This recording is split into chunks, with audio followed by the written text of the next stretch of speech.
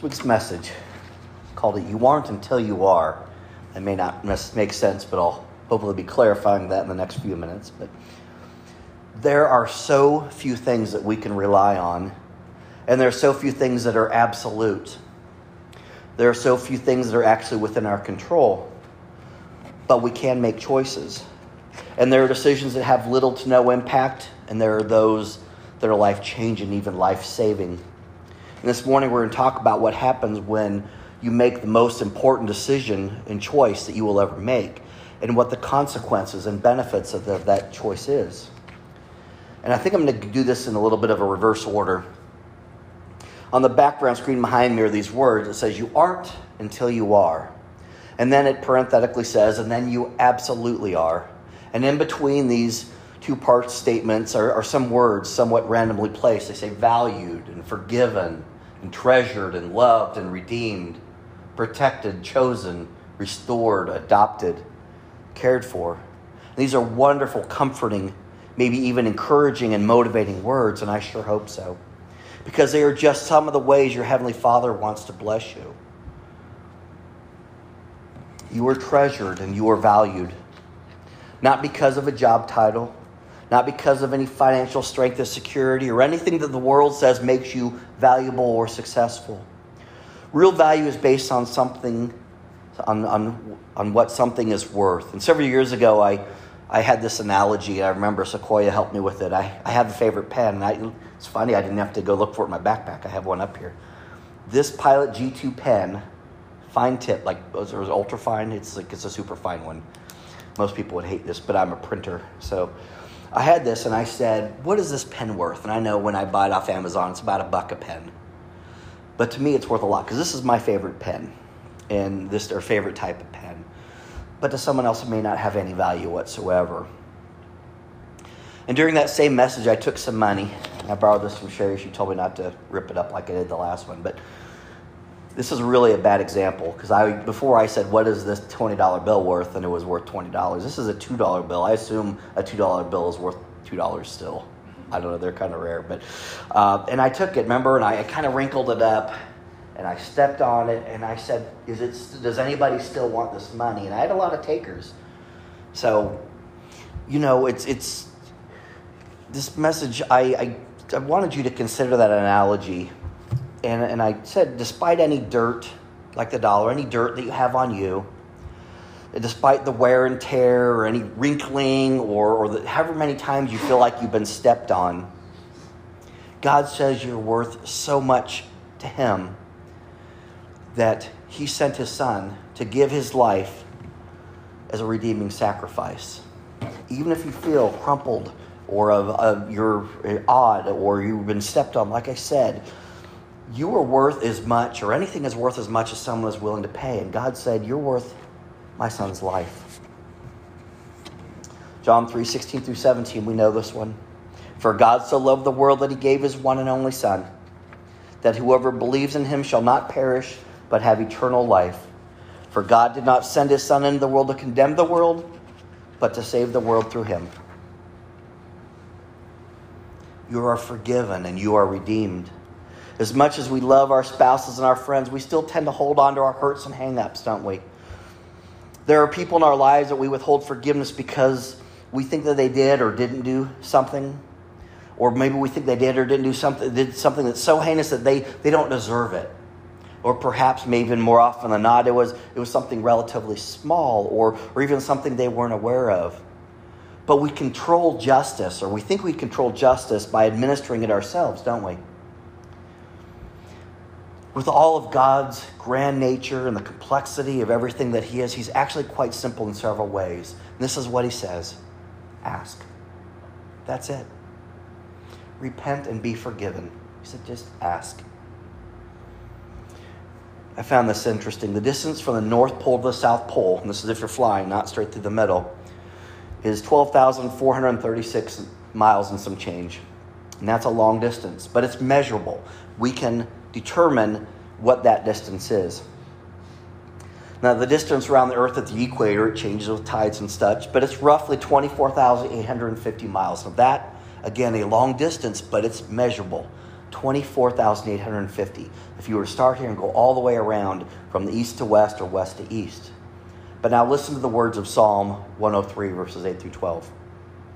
The Lord is compassionate and gracious, slow to anger, abounding in love. He will not always accuse, nor will he harbor his anger forever. He does not treat us as our sins deserve or repay us according to our iniquities. Now here's the good news. For as high as the heavens are above the earth, so great is his love for those who fear him. As far as the east is from the west, so far he has removed our transgressions. So I'm not saying this, he's saying this. You know, how do you measure the distance from the east is from the west? They're infinite. And I once heard described it this way. A man says, Jesus, how much do you forgive me? How much do you love me? And he says, and Jesus reached out his arms out wide, pointing in both directions, and died. You are forgiven. And you are cared for. And you are protected. We've talked about these aspects of God's blessing on us quite a bit lately. This week's scripture, it was last week's scripture, remember, from John 10, 27 through 29. So it's this week's scripture, remember. I apologize, I'm saying that wrong. My sheep listen to my voice. I know them, and they follow me. I give them eternal life, and they shall never perish. No one will snatch them out of my hand. My Father who has given them to me is greater than all. No one can snatch them out of my Father's hand. God's protective, caring hand is where we live. And you are adopted. Ephesians 1 through 46 is another verse we read often. For he chose you, I'm going to put you in it. For he chose you in him before the creation of the world to be holy and blameless in his sight. In love, he predestined you for adoption to sonship through Jesus Christ. In accordance with his pleasure and will, he wanted to do this. He chose you. To the praise of the glorious grace which he has freely given you and the one he loves. And its meaning is so incredibly beautiful. The Greek word that we translate to mean adoption is hiothesia. Hiothesia. And it means to make one's own child. Now think about how much you love your own child. Even if they irritate you, you love them. You love them in a way and this is God's kind of love. And he's saying, I chose you to love you that way. You weren't born to me biologically. This isn't the way things happen. I intentionally chose you as my child. And in the culture of the time, this also meant that you received the full rights and privileges as an heir. Think about that for a moment. You are a full-fledged brother or sister of Christ, a part of God's intimate, close family, and you share in the inheritance. And this is by God's choice that you do. You were chosen and you are adopted. And there probably isn't much that I've shared this morning that is new to you. So let's take all this into consideration, and fill in the blanks. You aren't redeemed until you are. And then you absolutely are. 100% fully vested, qualified, completely and forever. But to get from the you aren't to the you absolutely are takes a decision on your part. There isn't much in this life that you can truly control. But here is one, and it's a big one. It's the most important choice that you'll ever have or ever will make. Do you accept Jesus Christ as your Lord and Savior? Yes or no? Yes or no? And if you aren't declaring your choice, if you're undecided, then honestly, you've made your choice. Because really there's one answer, and that's yes. Everything else is a no. And it takes a physical and a spiritual response. Romans 10:9 tells us, if you declare with your mouth, if you say the words, Jesus is Lord, and you believe in your heart, that's your spirit, that God raised him from the dead, you will be saved. Again, simple. This is why you're asked the question when you're baptized. Do you accept Jesus Christ as your Lord and Savior? Yes or no? You respond with words and then with an action as you accept the blessing of the baptism, the symbolism of what that means. And one thing that's interesting, and it's in Tahiti. It's a Tahitian wedding custom, and I won't go into why I know this, but they ask the question, "Eta," which means, "Will you ever leave?" And both the spouse and the groom say, "Aeta," I will never leave. But how it's judged is by how loud and how determined you are. And if you hear these things or watch these videos, these people, they're like screaming, "I will never leave." And I think that's the kind of response that we're expecting when say, "Do you accept Jesus Christ as your Lord and Savior?" And you don't say, "Yes. Now put some water on me," or done. You say, "Yes. Yes. Yes, I want that. I need that. I'm excited." And if you haven't been baptized, then let's talk. It's never too, well, it is. There is a point where it's too late. It's not too late now. It's not. If you need to reconnect, if you need to recommit your life, that doesn't mean anything you've done before doesn't count. But sometimes don't you need to say, "Hey, listen, I'm all in. I'm all in." And you say, "I will accept him." Eric Hayden, an author, elaborates on this. He writes, "I will accept him. This means more than accepting his claims and his influences. It means accepting him as a person with all he came to do for us guilty sinners. It means accepting the eternal life he came to give in response to our repentance and faith." So how do you accept him? I'm not asking, do you accept religion, right? Because it was the religionists that crucified him. I'm asking, do you accept him? He tells a story. He says, a young boy came home from Sunday school and told his father that he had been asked to let Jesus into his heart. And the father says, "And what did you say, son?" He says, "Well, Dad, I didn't have a definite answer." And that is the tragedy of so many. No definite answer to this vital personal question that will change all things in time and eternity. Like I said, there's one answer, because everything else is a no. Remember who he is. Jesus, who is called Christ. Christ that is Messiah, God's anointed one, God's own deliverer and Savior for the world. Not a mere teacher or a good example to follow. He is those things, but not just those things. No, he is the divine Son of God, the Savior of the world. If you accept him now, as if he was standing on trial, if you were Peter who denied him 3 times, what will you do with Jesus if asked? Will you evade him as Pilate did? Will you choose him, whatever happens? Or will you give your heart to him today? Will you follow him? Will you obey him? Will you say, "I will do this with Jesus"?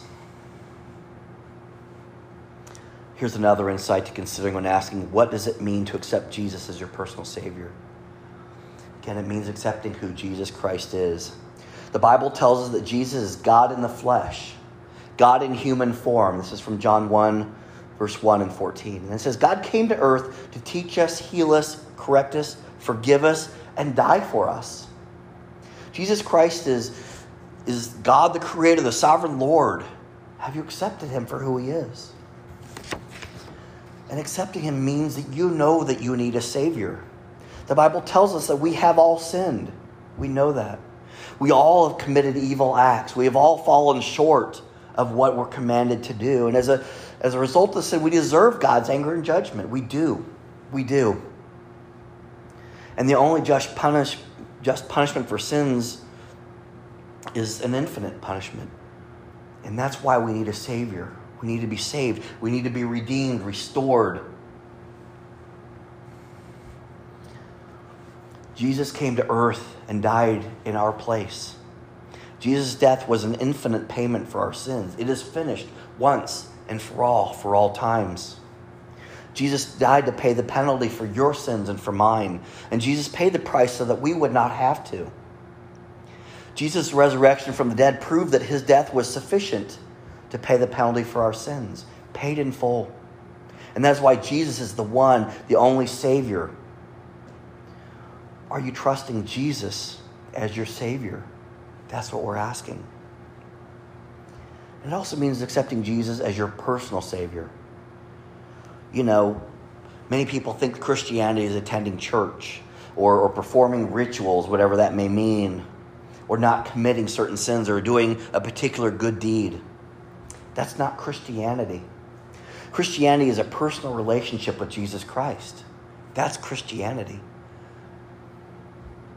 Accepting Jesus as your personal Savior means placing your own personal faith and trust in Him. No one is saved by the faith of others. I can't save you. I can guide you into a relationship. Your spouse can't save you. They can encourage you and guide you into a relationship. But these are very personal decisions. That's why I'm saying this is you and you alone. But you got a lot of people pulling for you and a lot of motivation. Again, I want to invite you to say yes in your heart.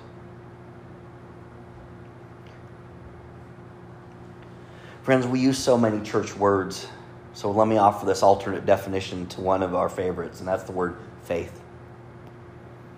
Faith, consider your acceptance of Jesus' acceptance of you. Okay? That is faith. Accepting that Jesus has accepted you. And if you can look at it that way, you'll find that you can love yourself. You'll find that you can forgive yourself. And when you find that you can love yourself and forgive yourself, you'll find that you can love others and forgive others as well. That's faith. So what will you do? What will you choose? And as I conclude, I just want to share a short story about a young man by the name of Martin Treptow. If anybody's heard the name of Martin Treptow. He was a young man. He served in World War I, and he was carrying a message. And he ran and ran. And it wasn't, I thought he might be the guy that the movie 1917 is based on, and it's not. But Martin Treptow had this message to deliver, and he was unfortunately gunned down and killed before he delivered it. But when they were able to recover his body and they found his diary and they read his diary, and actually Ronald Reagan does a great speech about being a patriot, being a warrior patriot. And in this, he also refers to Martin Treptow. But in this, he finds this thing written in this guy's diary. And he says, America must win this war. He says, therefore, I will work, I will save, I will sacrifice, I will endure. I will fight cheerfully and do my utmost, as if the issue of the whole struggle depended on me alone. I'm just going to say that last sentence again. I will fight cheerfully and do my utmost, as if the issue of the whole struggle depended on me alone. The struggle for your soul depends on you alone. But just until you make that life-changing and life-saving decision, and then the battle goes suddenly from struggle to one, because the battle's already been won. So what will you do? What will you choose? Be absolutely blessed, because you are always loved and you are treasured. But once you say, God, I want you, I want a relationship with you, I want to know Jesus Christ, accept Him for who you are, I am restored 100%. I am redeemed, I am cared for, I am adopted. Instant win. Instant win. Again, anytime you want to talk about any of these things we talk about, if you just need someone to talk to, if you have questions or concerns or doubts, or you feel like I need to know more, I need to make a commitment, I want to be here and assist you in that. I want to guide you into that relationship. Let's make that choice. Let's pray.